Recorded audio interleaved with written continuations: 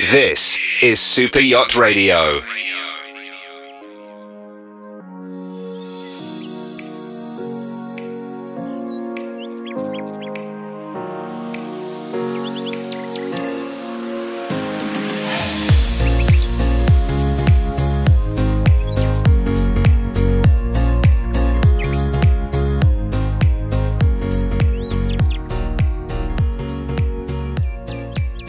Welcome to Super Yacht Radio. I am delighted this month to be chatting with many of the A-Crew nominees. And as many of you know, we have been doing this the past 2 years, more with the winners than the nominees. But this seemed like such a lovely opportunity since we started the year with the winners to meet some of the nominees and who they are and why they've been nominated for the positions they have from their peers around the world. And kicking off, I have the wonderful Captain Tom Solbakken, who is up for the Captain Master Unlimited Award. You know, I have to say, one of my first questions very often when I'm talking to people is, how did you start in yachting? Well, in the case of Tom, it has been in his genes for generations. Tom, thank you for joining us today. Thank you. My pleasure. So, Tom, you are a generational man of the sea. Well, I had it in with a mother's milk, as you might say. My father, also a captain. He, by the way, has just managed to retire at the age of his mid-70s. He was sailing deep sea, as they call it, on tankers at that time when I was still a very young kid. And my first trip at sea was with him, and my mom brought me along, and we sailed with my father for a substantial amount of months, going worldwide. So, and that was at the age of 4. So you might say that I've been groomed into it from the childhood. Got your sea legs as soon as you could walk. Well, I don't know if I walked properly, but yes, I would say so. And then, Tom, take us, because you didn't start necessarily in super yachting. You started kind of in your 20s boats, but bigger boats. I would say teens. I started when I was a teenager. Subsequently, from that first trip at sea with my dad, there was also many more to follow. So by the time I was 15, I actually had 18 months in my sea service book. Wow. That's an achievement at 15. Yeah, I started professionally at 15. So that's a bit earlier than the people are getting into the water these days, I do believe. I don't know even if it's allowed legally wise to start working at 15 these days. I'm not sure, and I know for younger crew coming in, this is one of the big generational shifts that, my generation and Master Menace, when you say, how did you start in yachting? Very often it's, I landed in there, or I got a summer job, or where now it's a much more defined kind of career path that starts with a lot of certifications and is a lot of competition in many ways, I think. Yeah, it's. I would say that you need to have the interest for it and the curiosity, and also the balls for it. Even that is a sexist term, I would say. But you need to want to try and challenge yourself, and I believe that is what this whole career has been about: challenging yourself and doing more and better things. And that's why we've ended up now on some of the most challenging and technically difficult ships in the most difficult areas in super yacht luxury, and that is it all goes back to maybe starting on your dinghy when you're a kid, and your little 9-foot boat with a 4 horsepower outboard engine, and building up from there. Step us through a little bit, because you kind of went from working on board with your dad. How did you transgress from that point onto super yachts? Because it's marine, but it's a lateral move. It is. And I was fortunate enough to meet a owner that took me on board. And then I had already been acquiring my Master Unlimited license, and we met. We clicked off, and he invited me to. I didn't even know at the time that he had one, to be honest. So I was stumbling into the super yacht industry by not accident, but by a way of not even knowing what it was.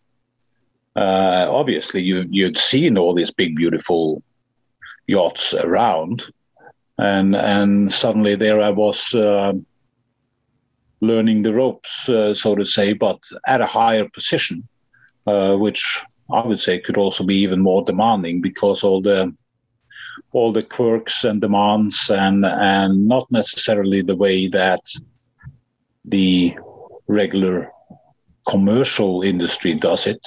I would say the adaptation had to be quite severe. The level of professionalism that came into the yachts, I was shocked and pleased. Because I would. I mean, you've got sort of the two sides. On one side, essentially driving the boat was going to be similar. On the other hand, there was a whole extra level between owners and guests, and the kind of administration that goes with running a super yacht as well. Yeah, the various demands from owners are tremendous, and you never know what a super yacht owner or charterer might demand or request, or so it's the creativity to make it happen, so that they are pleased and happy and satisfied with their ultimate luxury voyage, how that should be in their eyes. So it's our duty to try and fulfill that. So yes, that was challenging, and still is in many aspects. And I would say that is what makes super yacht industry such a delight to be working in, because you never know where you're going to end up, or what requests you're going to get, and it's your challenge to make it happen, and but of course within a safe environment.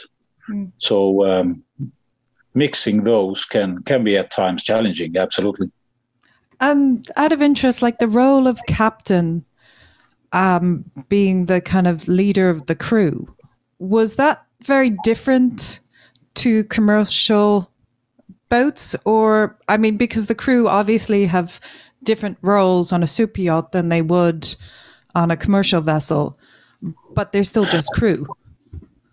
Well, I would address you a little bit there, mate, because there is not such thing as just crew. Yes, I actually, as I said that, I went, you know what, I should take back the just. I say just human. Yeah, just human, and thanks God that they are just human, because otherwise it would be difficult as well. But no, I would say that the adaptation of super yacht crew are at a higher stage than commercial. On commercial, you have kind of set lines that you are following, and if you tell an engineer that he need to help out on deck doing that, he would just raise his eyebrow and say, "I'm an engineer. I'm not doing that." and vice versa, deck people into the engine and such all around actually. But no, the level of adaptation and the way of people going out of their length to make things happen, I would say it's much more professional on yachts, and the people can do so much more things. They are not like set in a A4 format. They are a whole book, and that is what is challenging, and is also so very rewarding in the way of people are going out of their ways to try and get things done. So, Tom, your focus was you've kind of moved laterally, because you've kept with being a captain, but you've had some extra expertise looking at boat building, which has also become one of your passions as well as being a captain. Absolutely. I used to say that before, you had maybe a couple of, going 30 years back, you had maybe a couple of computers on board to help you do the work, and then on a ship, and now you have a supercomputer with a ship around it, because everything is so automized and so specialized, and the level of technical advances done in the last 20 years is actually tremendous. And then obviously people in all of this needs to learn how to operate it and how to incorporate it and this. So I would say that the technology behind everything is doing better and greater things and more diverse things. We have super yachts now that is operating with equipment all the way down to 6,000 meters, and flying planes on board and helicopters and these kind of things. And obviously that requires special skill sets for the people on board, training for it and building it and planning to build it is a big part of it. And so boat building, you got into looking at it also from, not just a captain's point of view, but looking at how we can evolve boat building to the kind of next level. Yeah, it's the creativity of people is amazing. Although as we have seen over the last few years in particular, the boldness in both design and equipment is, should we say, challenging.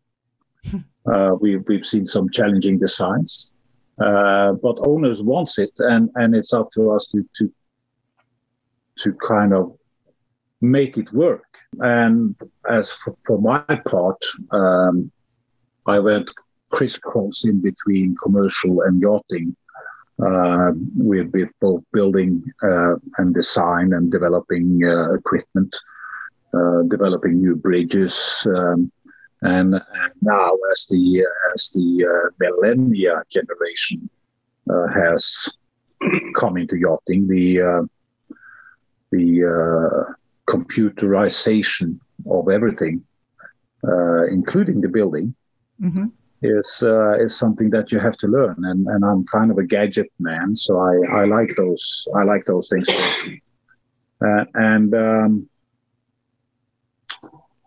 Like the new builds now, where you are having owners that wants all of these toys, and they want to do well for environment.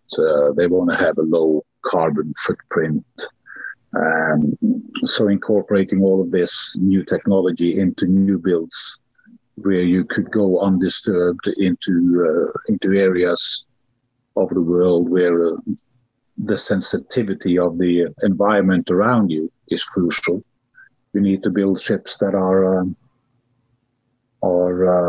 suitable for that. Yeah. Well, I was thinking actually in the case of, your home country, because Norway is known universally as really not only one of the most advanced ecologically, but even looking at the marine sector of it. I know that they brought in regulations of how you can get up the fjords and looking at minimizing the emissions and electric boats. And, I've seen a lot of the advancements coming out from your home turf. Yes. Well, Norway, I would say we are so few people that in order to get things done, we have to invent things to help us. And that has, I believe, followed Norway all the way from the Viking ages and going forward. So we needed to develop tools that helped us make the job done. And in the newer era, we've seen, let's take fishery. It has become so efficient with all these new developments that quotas and regulations within fishery is a must, because otherwise we would have emptied the ocean a long time ago. Luckily, Norway has, since the 50s, been a force that could be reckoned with in the preservation of the natural resources. So as a consequence of that, technology has been developed as well, both to monitor it and to protect it. Of the later ages, let's say the last 10 years in particular, the environment has been coming in more and more and more. And so now with zero emission ships that goes on fuel cells and fully electric, we have a strong force in Norway with the many politicians and interest organizations to take care of the environment and protect it. Some of them are quite radical, but if we could meet halfway, at least in the beginning, and develop laws and regulations and protect the nature, that is, I believe, a good goal. So I'm taking that idea. Where would you like? We've seen. I have even seen in the past 4 years, not only the big advancements in superyacht design, in concepts. In the past few years, we've heard about hydrogen and fuel cells and electric and solar paneled catamarans. And, it's wonderful to see this rapid development. Where would you like to see the industry going, or what do you think needs to change in the industry to bring it forward? I would say like Winnie the Pooh. Yes, please, both.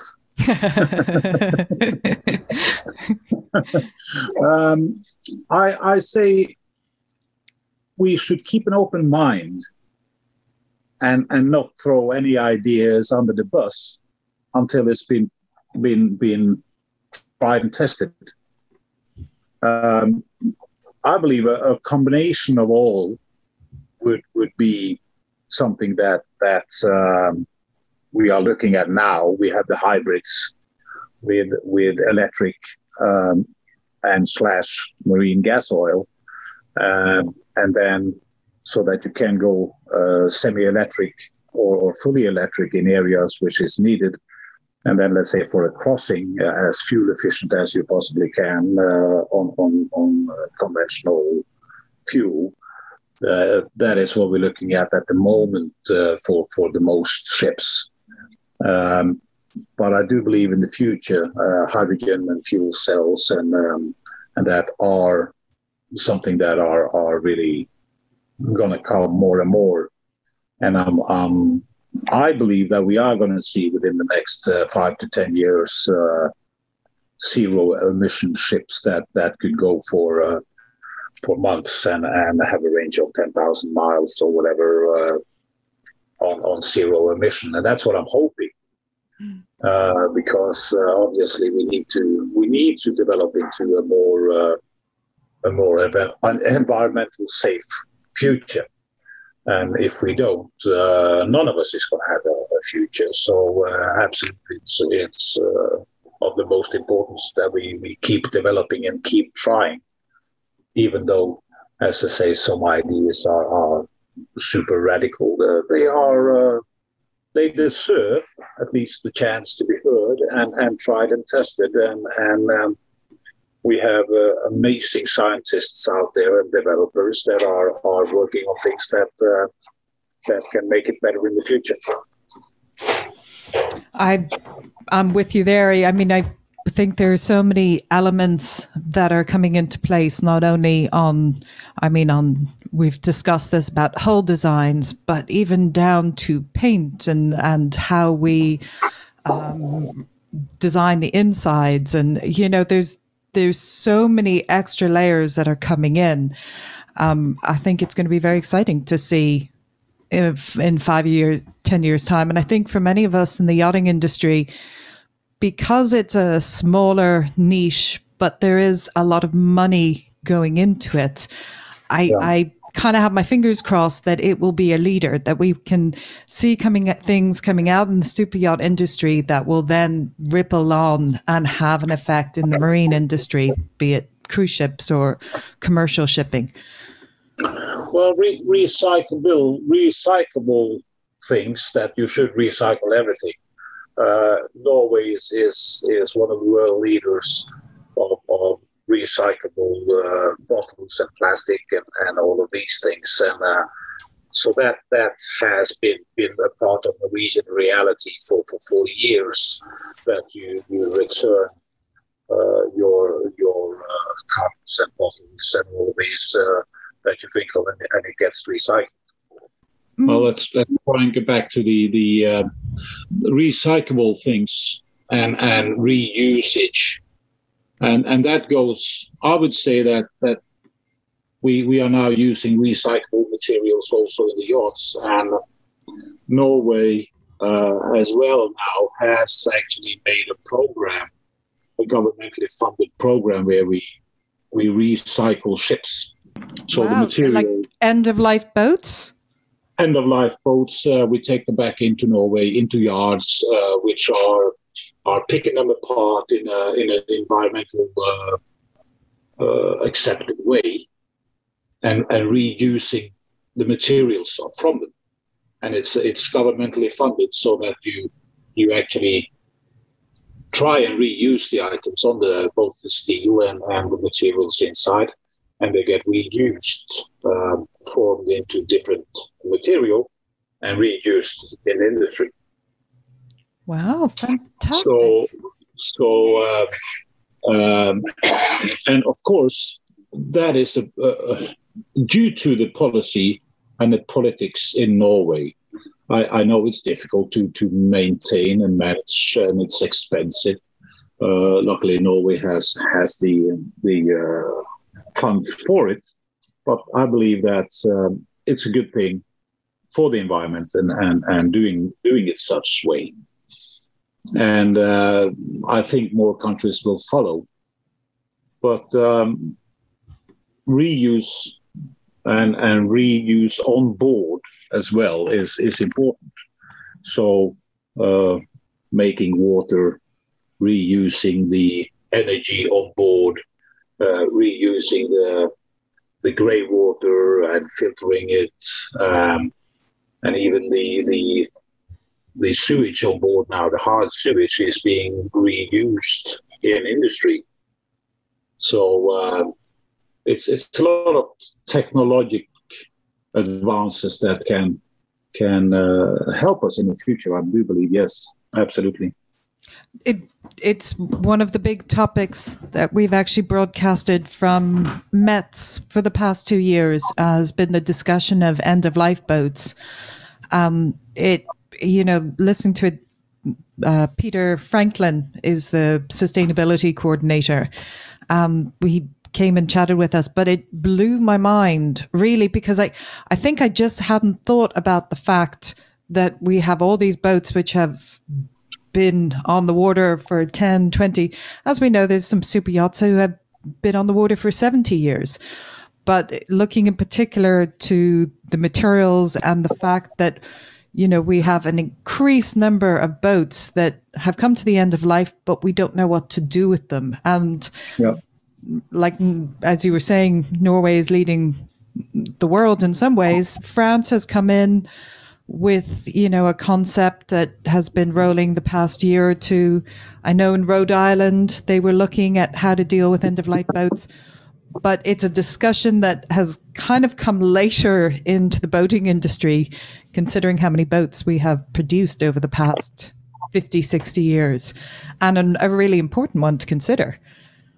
No, absolutely. And I mean, reuse of boats have been going on for millennia. And we know that they are beaching the boats in India, and China is reusing, and so the natural resources of the earth is, I would say, at peril. So reusage of existing materials is essential, and old steel that can be reused and remelted and reformed, I would say is the way forward to save the natural resources. But yes, and super yachts is no different than any other material, and it should be quite possible to reuse.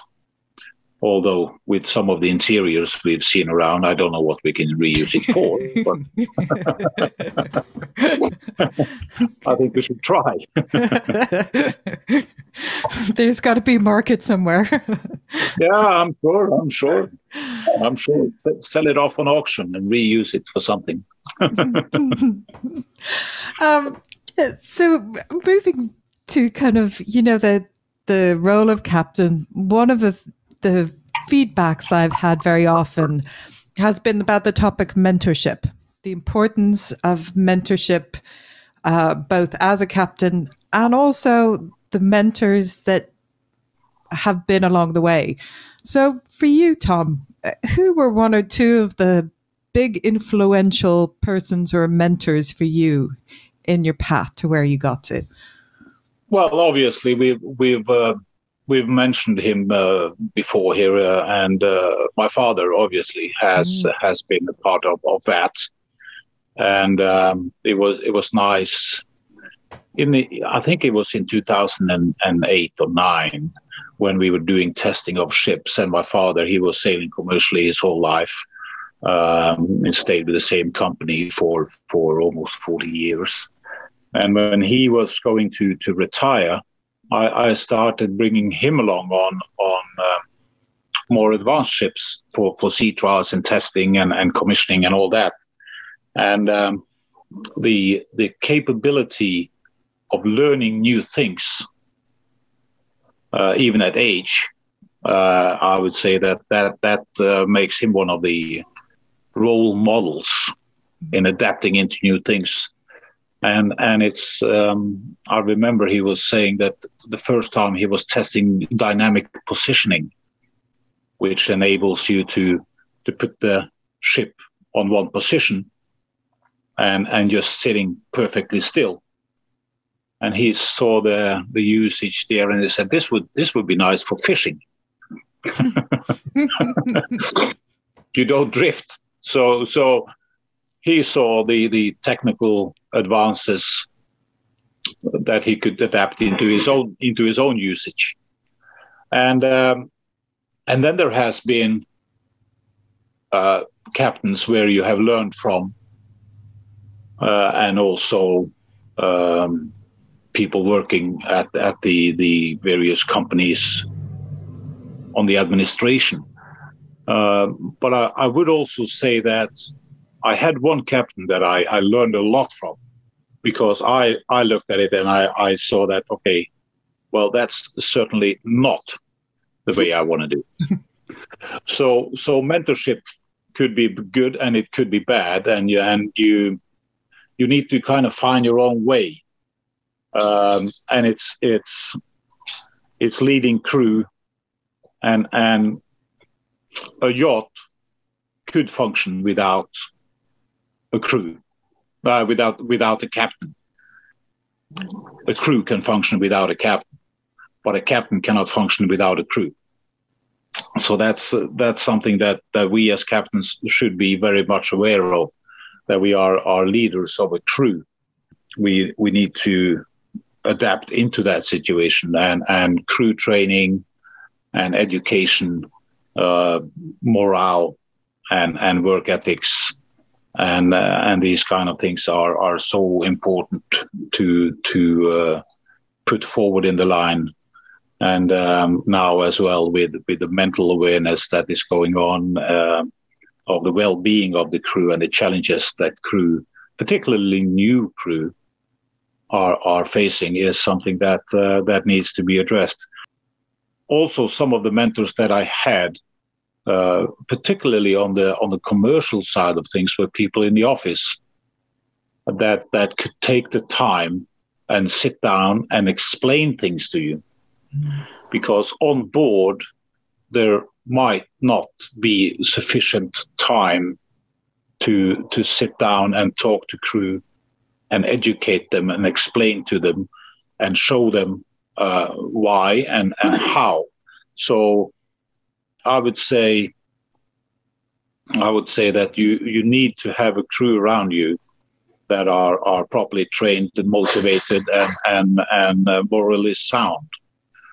I would say owners that are embracing these things with crew training and that would see less change of crew and a more stable working environment.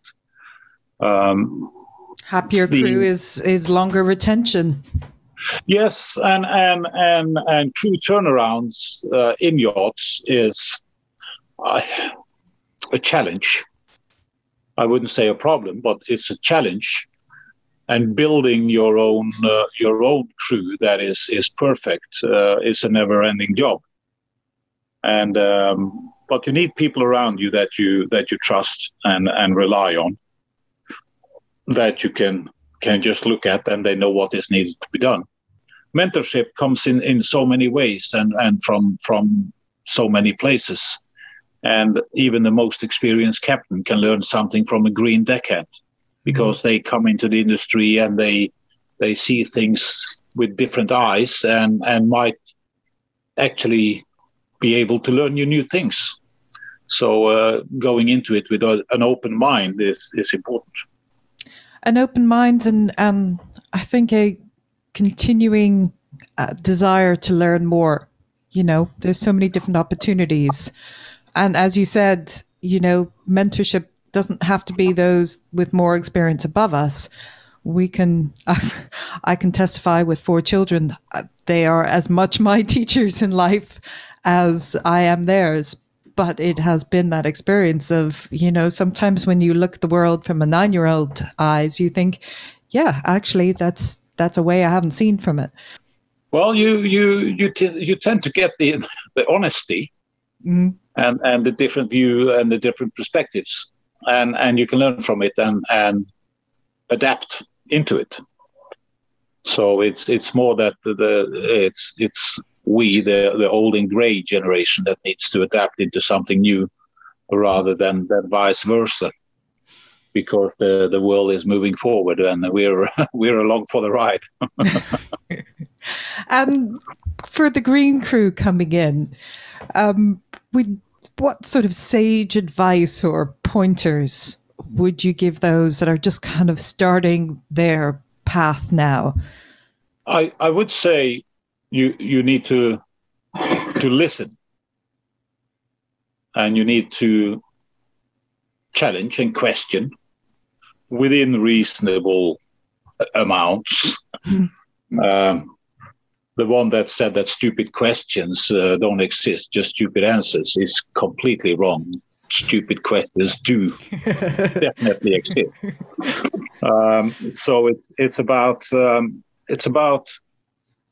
finding your way to learn and staying safe, doing your best, keeping your head down, and adapting and learning, but still keeping an open mind.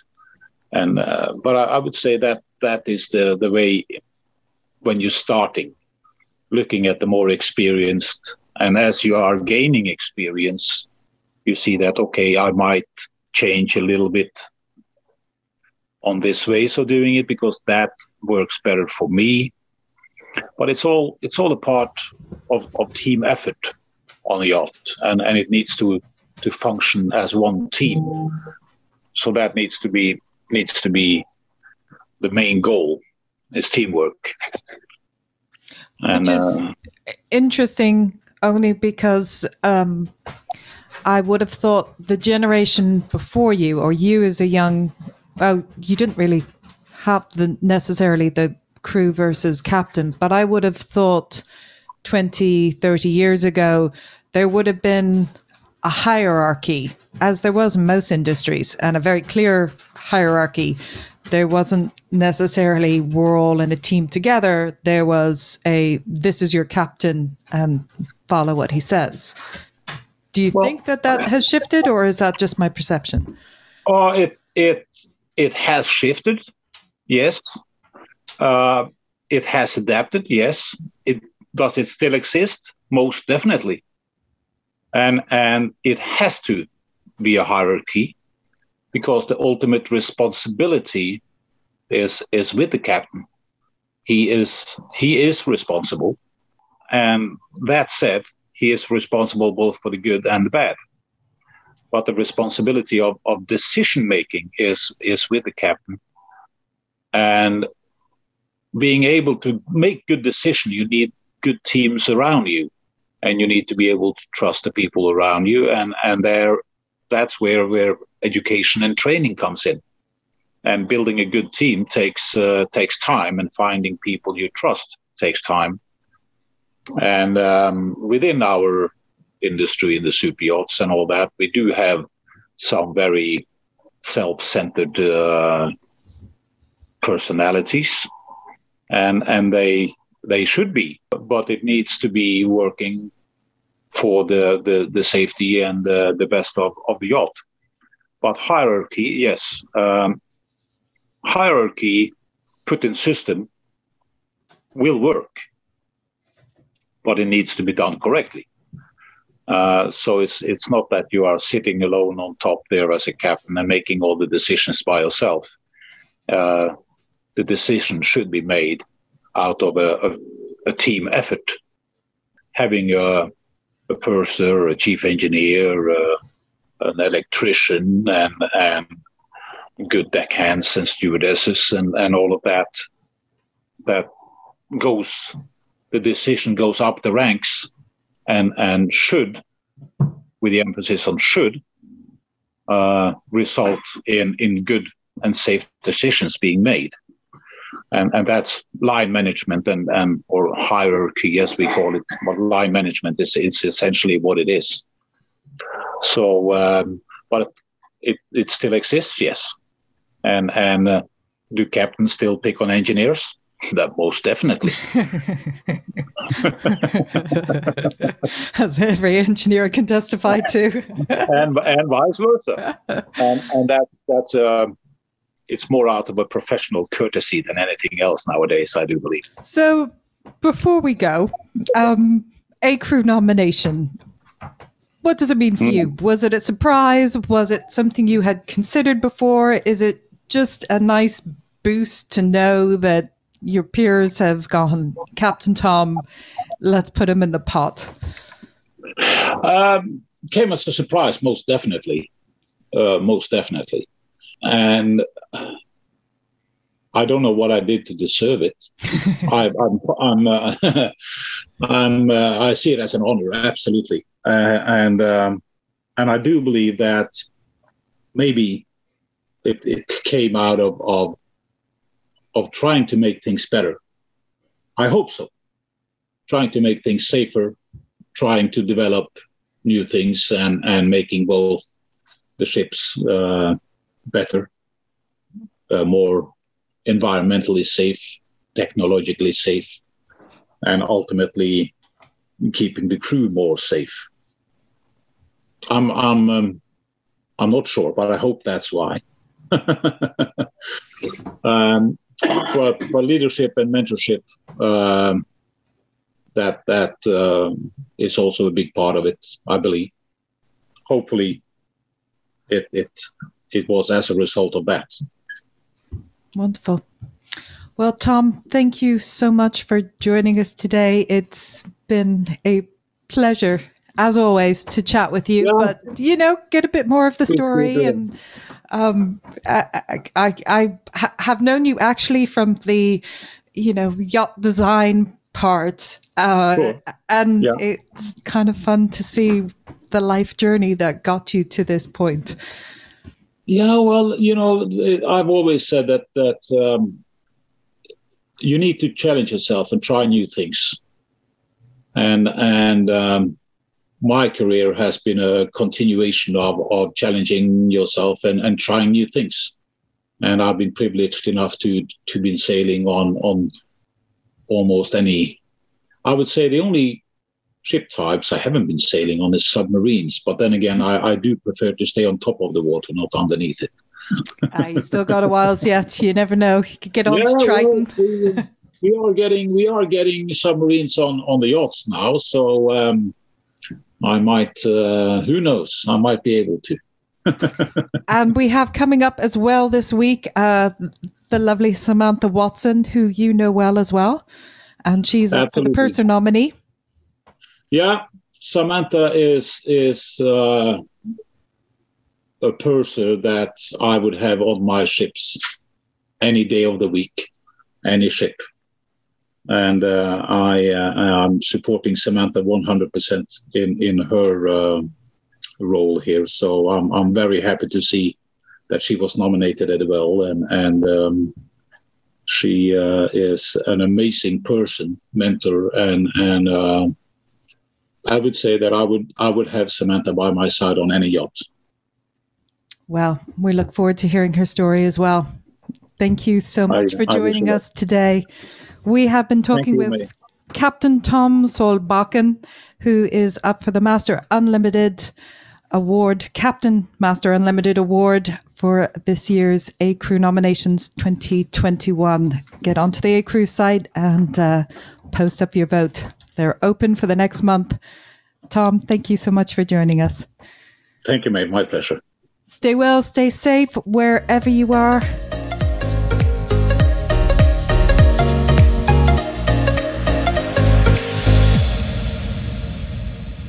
You're listening to Super Yacht Radio.